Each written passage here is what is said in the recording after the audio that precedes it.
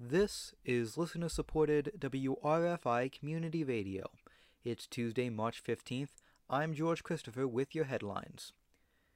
The Tompkins County Legislature has been granted over $120,000 for distribution to local food and shelter programs.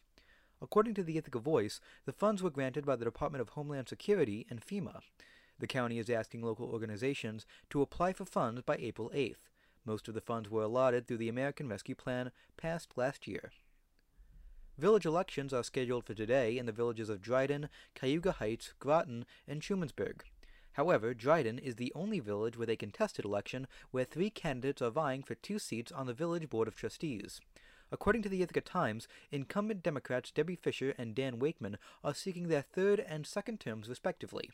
They're being challenged by Republican David Bravo Cullen. The 2 candidates who receive the most votes will take seats on the board, meaning at least 1 Democrat will be re-elected. The board currently has a 5-0 Democratic majority.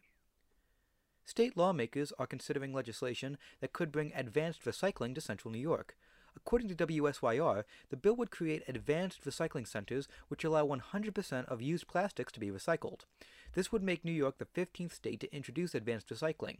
The bill was introduced by State Senator John Mannion, who represents parts of Onondaga and Cayuga counties.